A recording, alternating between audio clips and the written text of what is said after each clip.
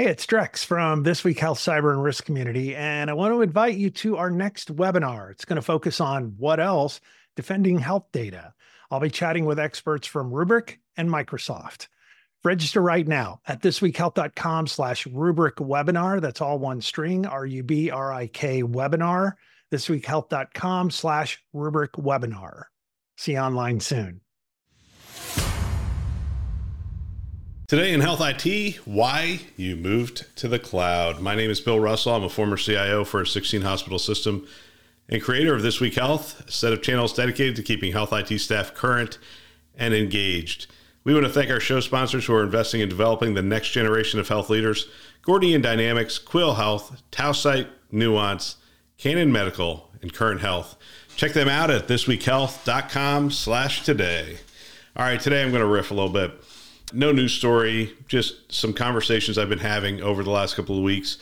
And it really stems around this whole concept of DevOps, DevSecOps, and those kinds of things. But it also stems around some conversations I'm having with health system leaders who are going through a budget cycle, right? So as they're going through the budget cycle, they are trying to explore how they can reduce expenditures and still deliver the same level of service. And it took me back. It took me back to 2008. And it's been a long time since we had an economic downturn like the one we are currently experiencing. And they're very different downturns, by the way. But I'm not going to go into the economics of it. What I want to focus in on is how architecture plays a role in preparing you for times like this.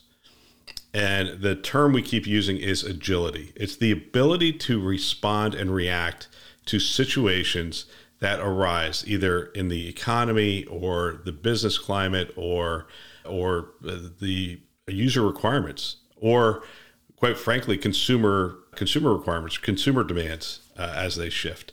And so agility is, hey, we've got to move quickly. We've got to do things. How do we build agility into the model? And the answer, and no one really likes the A word, the whole architecture word, probably because it's not easy to do, but I'm going to try to simplify it a little bit. And I am actually reading from a presentation I did to St. Joseph Health in 2010. So I became interim CIO in 2011, and then in 2012 I became the full-time CIO. And so this is 2010. This is forward-thinking stuff in healthcare even today, but it's 2010. I've heard a lot of people say, "Yeah, we've moved to the cloud. We're moving to the cloud," and cloud has sort of gotten the buzzword status in healthcare. And my question to people is, why? Why did you move to the cloud? It may be the right answer for your health system, but why did you do it? And I think it comes back to the essential characteristics of the cloud. And this is from 2010. This is what we were talking about, okay? The essential characteristics of the cloud from this deck that I presented to the St. Joe's leadership team.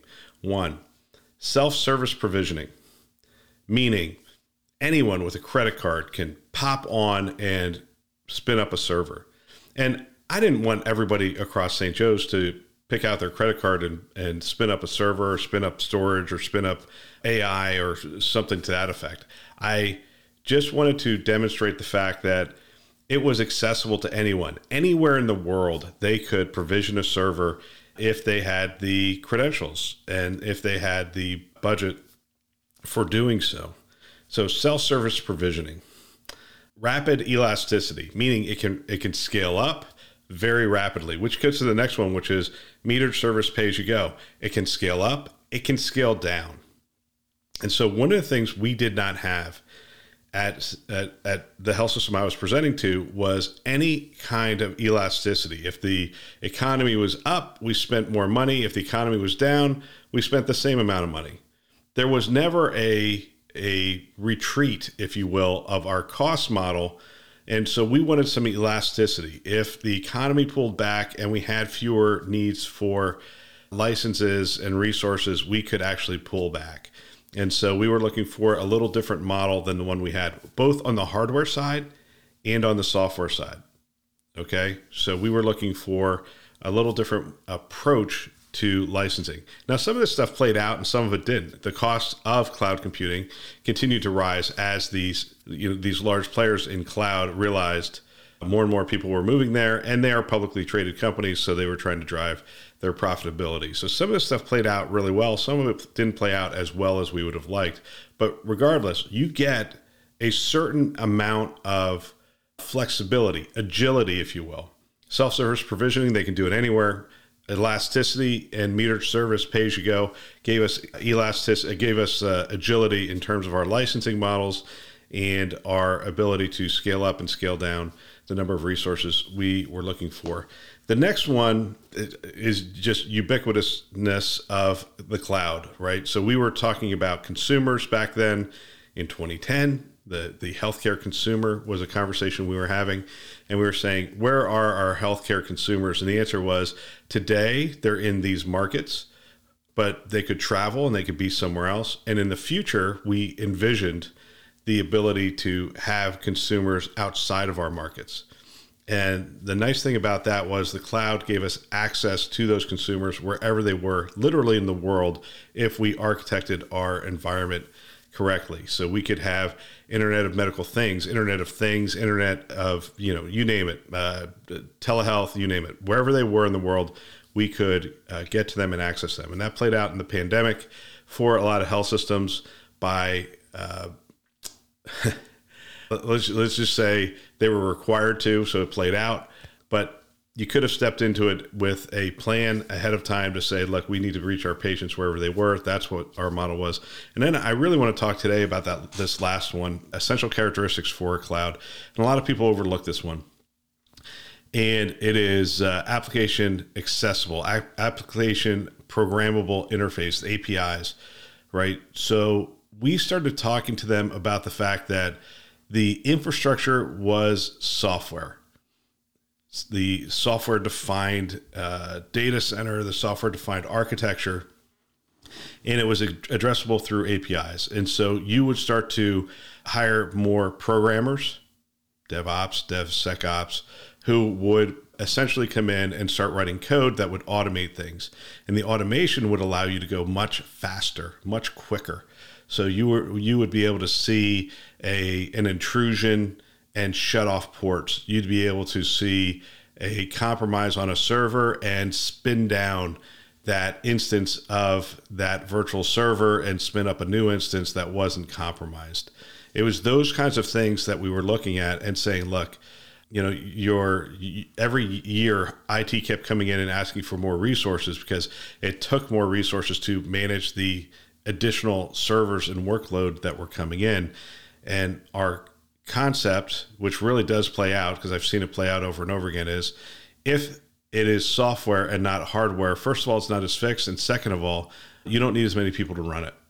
I saw a major financial institution go from a team of about 10 networking people to 2. And people are like, how are you going to do this? Well, back in the day, all the routers, the Cisco switches, routers, and hubs were all accessible via a central model, and they could roll things out, and they could do a ton of things through the API. Essentially, what was an API at that time. Now it was proprietary and so forth, but the two of them could monitor the entire network, and they could roll out all sorts of stuff across that network, and still have time to go to lunch. And still have time to see their families on the weekends. It wasn't like we just dumped a ton of work on them. We did work differently, and that created that environment. And with that model in hand and seeing it work out in other industries, we said, look, we can do this in healthcare.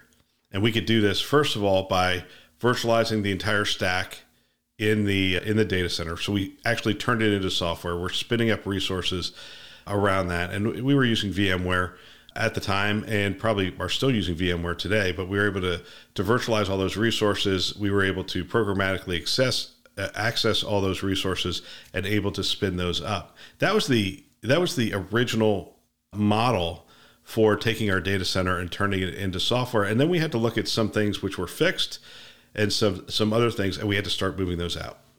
Fast forward to today. And by the way, 2010 2009, 2010, we're just coming out of the 2008 recession. The 2008 recession was harsh.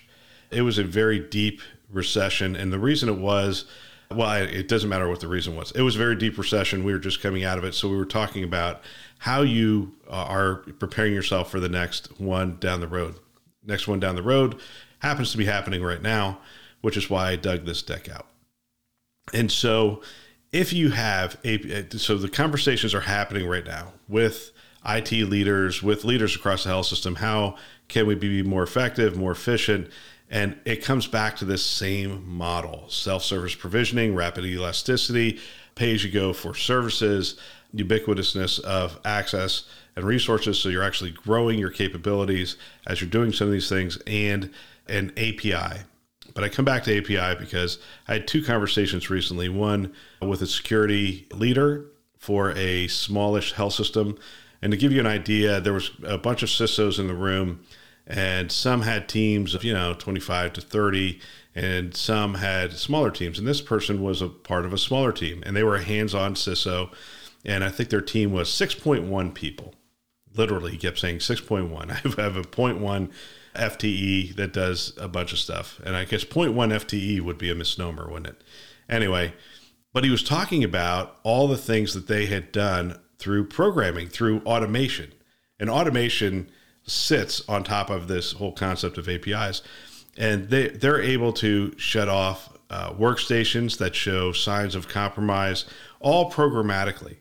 And he was just talking about all these use cases where they had looked at, the work that they used to do by hand and the amount of time it would take. And then they automated that task and took it down to next to nothing. Took it down to, took something that used to take 2.5 days and took it down to 45 minutes or even less, like 20 minutes to actually pull this stuff off. And that's all because their environment is API accessible. They have the tools, and they have programmers, Python programmers, actually going in and writing the code to automate their security thing. And I tell that story because that's one story. The second story I'll tell you is had a great conversation with a CTO who, first of all, he gave me a great quote. He said, why did it only take 6 days for God to create the world? And he said there was no legacy. And he said, he had just come into this organization. He said, rather than rebuild the entire legacy, he stood up a new, and they're in the process of bringing capabilities from one of the old legacy to the new, not necessarily bringing the software from the old to the new, but bringing new capabilities, or bringing the capabilities that are required and moving them into the new. And he said, and all the people who are in the new environment, they operate in their own Git. They're programmers. They are programmers. They essentially are writing code. And the main thing he talked about was their agility, their ability to imagine, envision with wonder. They go, hey, could we do this with whatever? And from that wonder, from that question to actually invention and implementation is very rapid in their organization. And so they're constantly doing iterative cycles around user experience internally and externally, and moving things forward very rapidly. That is what's possible. And so as we are having these conversations, we need to consider the role that architecture plays in preparing us, maybe not for this one, for this current economic downturn, but potentially for the next one, and saying, look, we got caught flat-footed in this one. We can't get caught flat-footed in the next one. And that was this presentation. St. Joe's was looking at me saying, look, in every area we had to cut, but we couldn't cut in IT because of, the fact that it was such a static architecture. It was such a, in cement kind of situation. We had data centers, we had servers and that kind of stuff.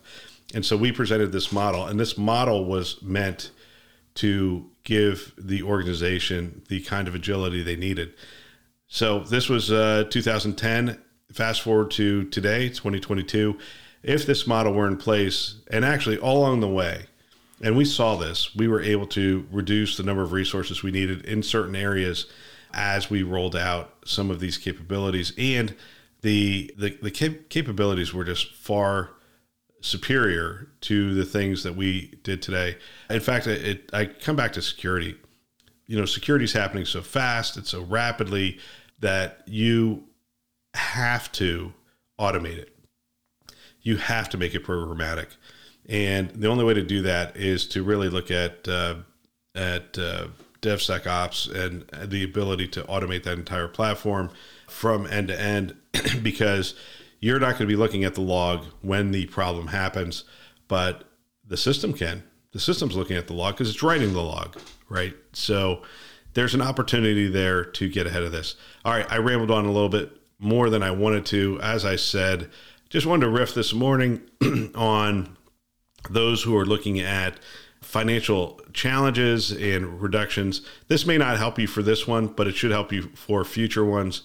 And the other thing I will say is, if you moved to the cloud and didn't know why, this is why. And you may want to look into, if you are being asked for some of these things, ask your team about the automation factors, the API factors, really around let's start with architecture. You should be able to reduce your overall need for resources in some of these areas, network, system, storage. Just that aspect of it very quickly. And then security as well. You may not need as many people if you can automate some of those mundane tasks. Anyway, I continue. Sorry. That's all for today. If you know of someone that might benefit from our channel, please forward them a note. They can subscribe on our website, thisweekhealth.com, or wherever you listen to podcasts, Apple, Google, Overcast, Spotify, Stitcher. You get the picture. It's ubiquitous. It's everywhere. We want to thank our channel sponsors for investing in our mission to develop the next generation of health leaders: Gordian Dynamics, Quill Health, Tausight, Nuance, Canon Medical, and Current Health. Check them out at thisweekhealth.com/today. Thanks for listening. That's all for now.